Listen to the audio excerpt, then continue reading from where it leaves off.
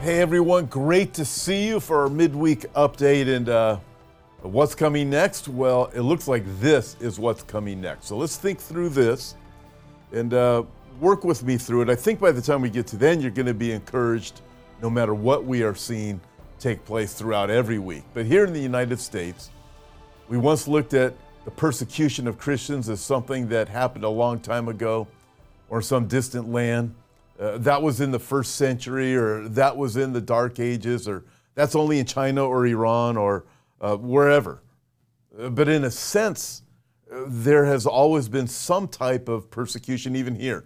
So just think through this with me just for a minute. In school, students have often been bullied or belittled for their faith by teachers even more than fellow students. And Christians in the workplace sometimes suffered from harassment or were passed over for promotions. That's called soft persecution. But times are changing, and they're changing fast. For the first time in American history, government shut down churches. Remember the pandemic?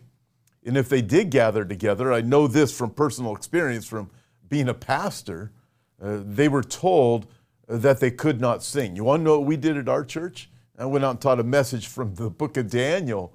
When Daniel was told, hey, you can't worship the Lord for 30 days, what did he do? He went upstairs, he opened up his windows, and he prayed toward Jerusalem, and he made sure that he did what he was called to do, that he lifted up the name of God. And at our church, what we did is, I taught from that message, and we sang louder that Sunday than we ever did before, and it was great, no matter what the governor of California was telling us. But those with religious objections to the government's prescribed medical treatments were hounded and punished. They sometimes lost their jobs, sometimes their careers. And the walls are closing in. A recent Newsweek poll found that the majority of Americans aged 25 to 34 believe that misgendering should be a crime. Christians, listen, we love the truth, if you're a genuine believer anyways. And the truth is that an individual's gender is the sex he or she was born with. That's what science says, or at least that's what it's always said. And that's what common sense says. But now you are risking jail for stating the obvious, that God made them male and female. Could you imagine that passage from the book of Genesis would ever be illegal? Well, it seems like we might be going there, that God made them male and female, even the words that Jesus said. Welcome to Hope for Our Times. I'm producer Kevin, and I'd like to let you know about some of the things happening at Hope for Our Times. I'd like to thank everyone who financially supports Hope for Our Times.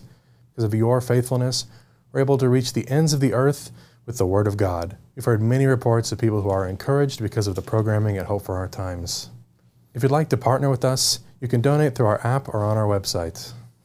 We would love to hear from you.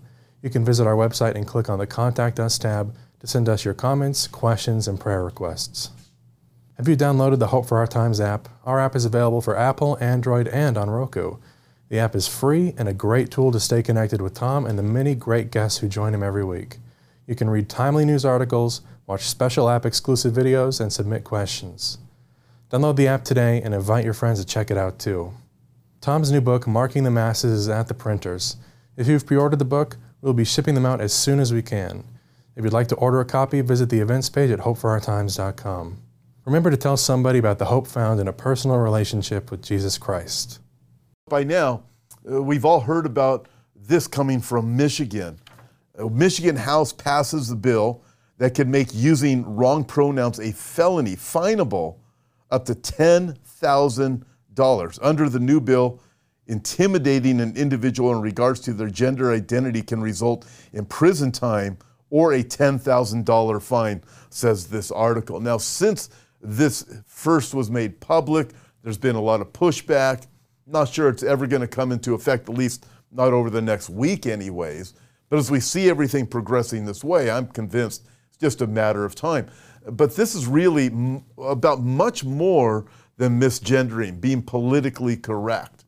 And what this is doing is going after the truth of the Word of God, because the biggest problem that the globalists face is those who believe in the Bible.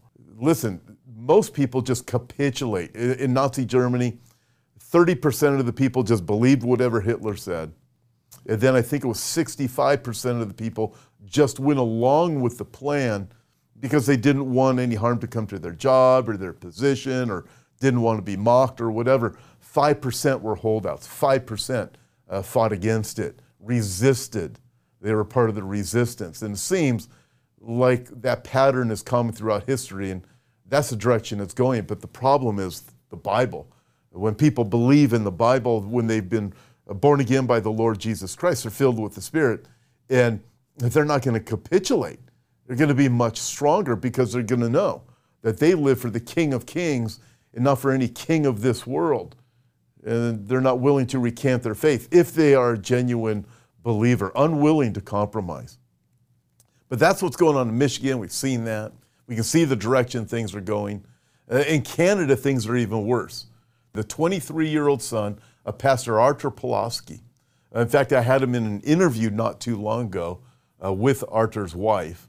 But he addressed the European Parliament, and he pleaded for international pressure in the case of his father, who potentially faces 10 years in prison after delivering a sermon to truckers blocking the border last year. He said, "I am here today in desperation, a cry for help. I would like to stand here and tell you all the things about freedom and democracy that I like, but I no longer know those things. They have been taken away from us Canadians." Then he said this, "Canada has fallen." He called Canadian Prime Minister Justin Trudeau a modern-day Caligula. Man, that's some strong words. Then he added, "We cannot allow these mad emperors to run mad." Indeed, that's what's happening.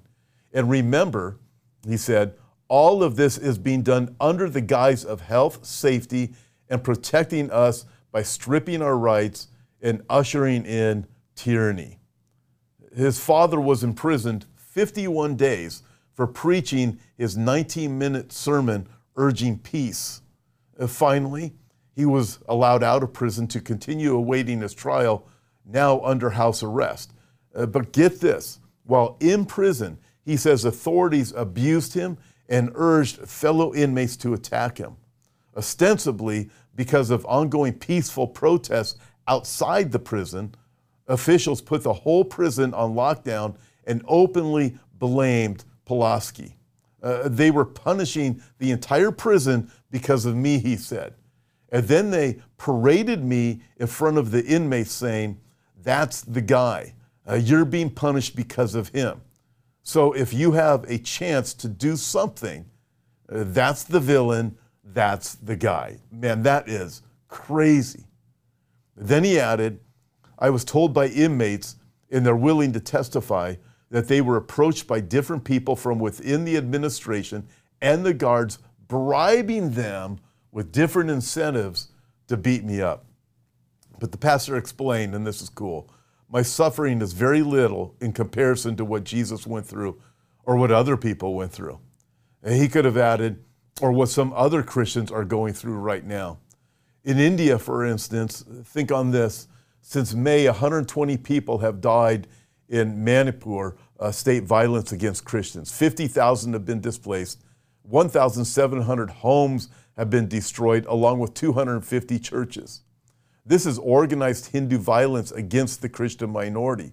Those who publicly decry the situation are subject to prosecution. This is government by mob and mob violence, and it most certainly is Christian persecution. But it's worse in Africa.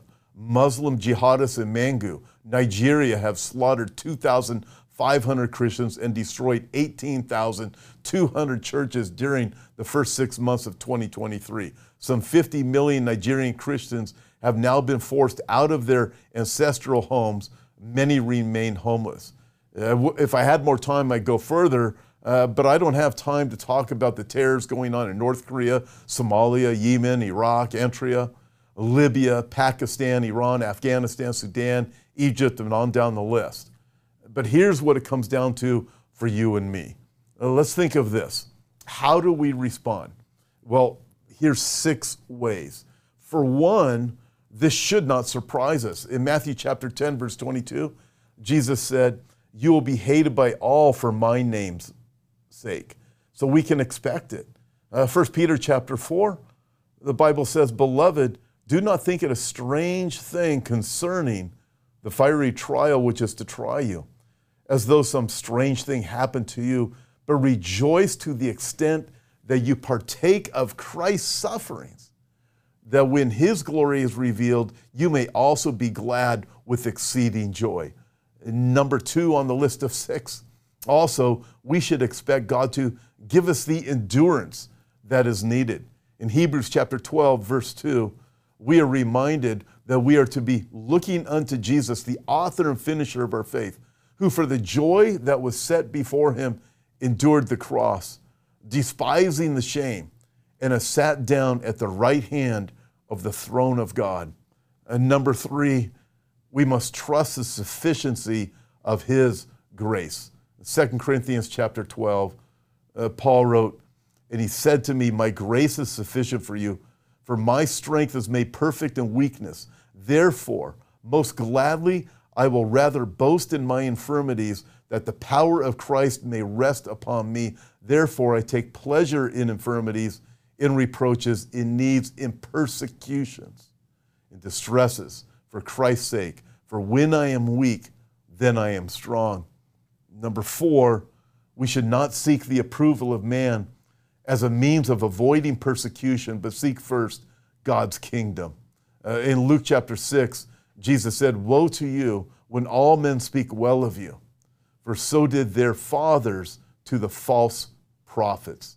That should give you some alertness, I guess I could say, to the reality of the things that we face, especially us who believe that Jesus is coming again and we tell others.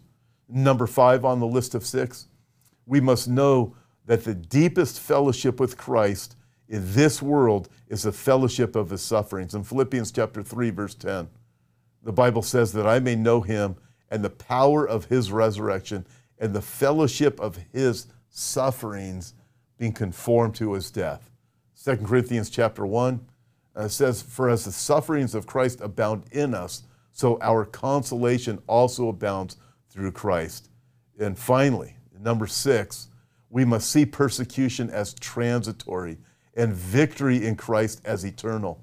In Matthew chapter 5, Jesus said, blessed are those who are persecuted for righteousness' sake, for theirs is the kingdom of heaven. Blessed are you when they revile and persecute you and say all kinds of evil against you falsely for my sake. Rejoice and be exceedingly glad, for great is your reward in heaven. Listen, hold your head up where it belongs. We live as conquerors. Listen, are you a believer in the Lord Jesus Christ? Then live as a conqueror. Because in Luke chapter 21, Jesus said, when these things begin to happen, what are we supposed to do? Look up and lift up our heads, because our redemption draws near. Live as a conqueror. God bless. Thanks for listening and being a part of this week's podcast. Before you go, I'd like to invite you to visit our website, hopeforourtimes.com, and check out the many resources we have to offer. On our website, we have books, DVDs, and daily news articles that will always keep you up to date on the times we're living in.